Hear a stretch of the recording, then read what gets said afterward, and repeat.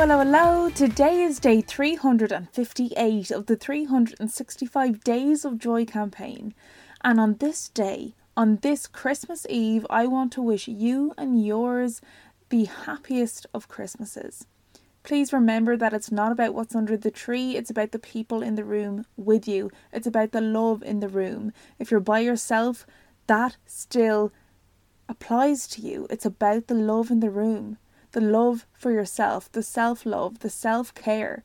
Christmas is not something where you have to be around loads of people, or you have to get or give loads and loads of gifts and be broke by the end of December. That's not what it's about.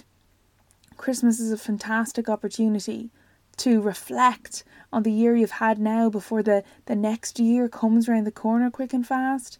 And I just wish for you a peaceful time of year, a peaceful evening, and a peaceful Christmas in general, where you can look after yourself and those that you care about most.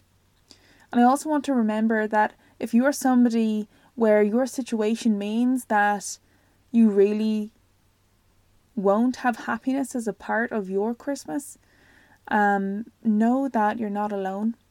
Know that this is temporary, and know that you have the power to walk away, to get away. You have the power to change your mind. You have the power to seek help if you need it.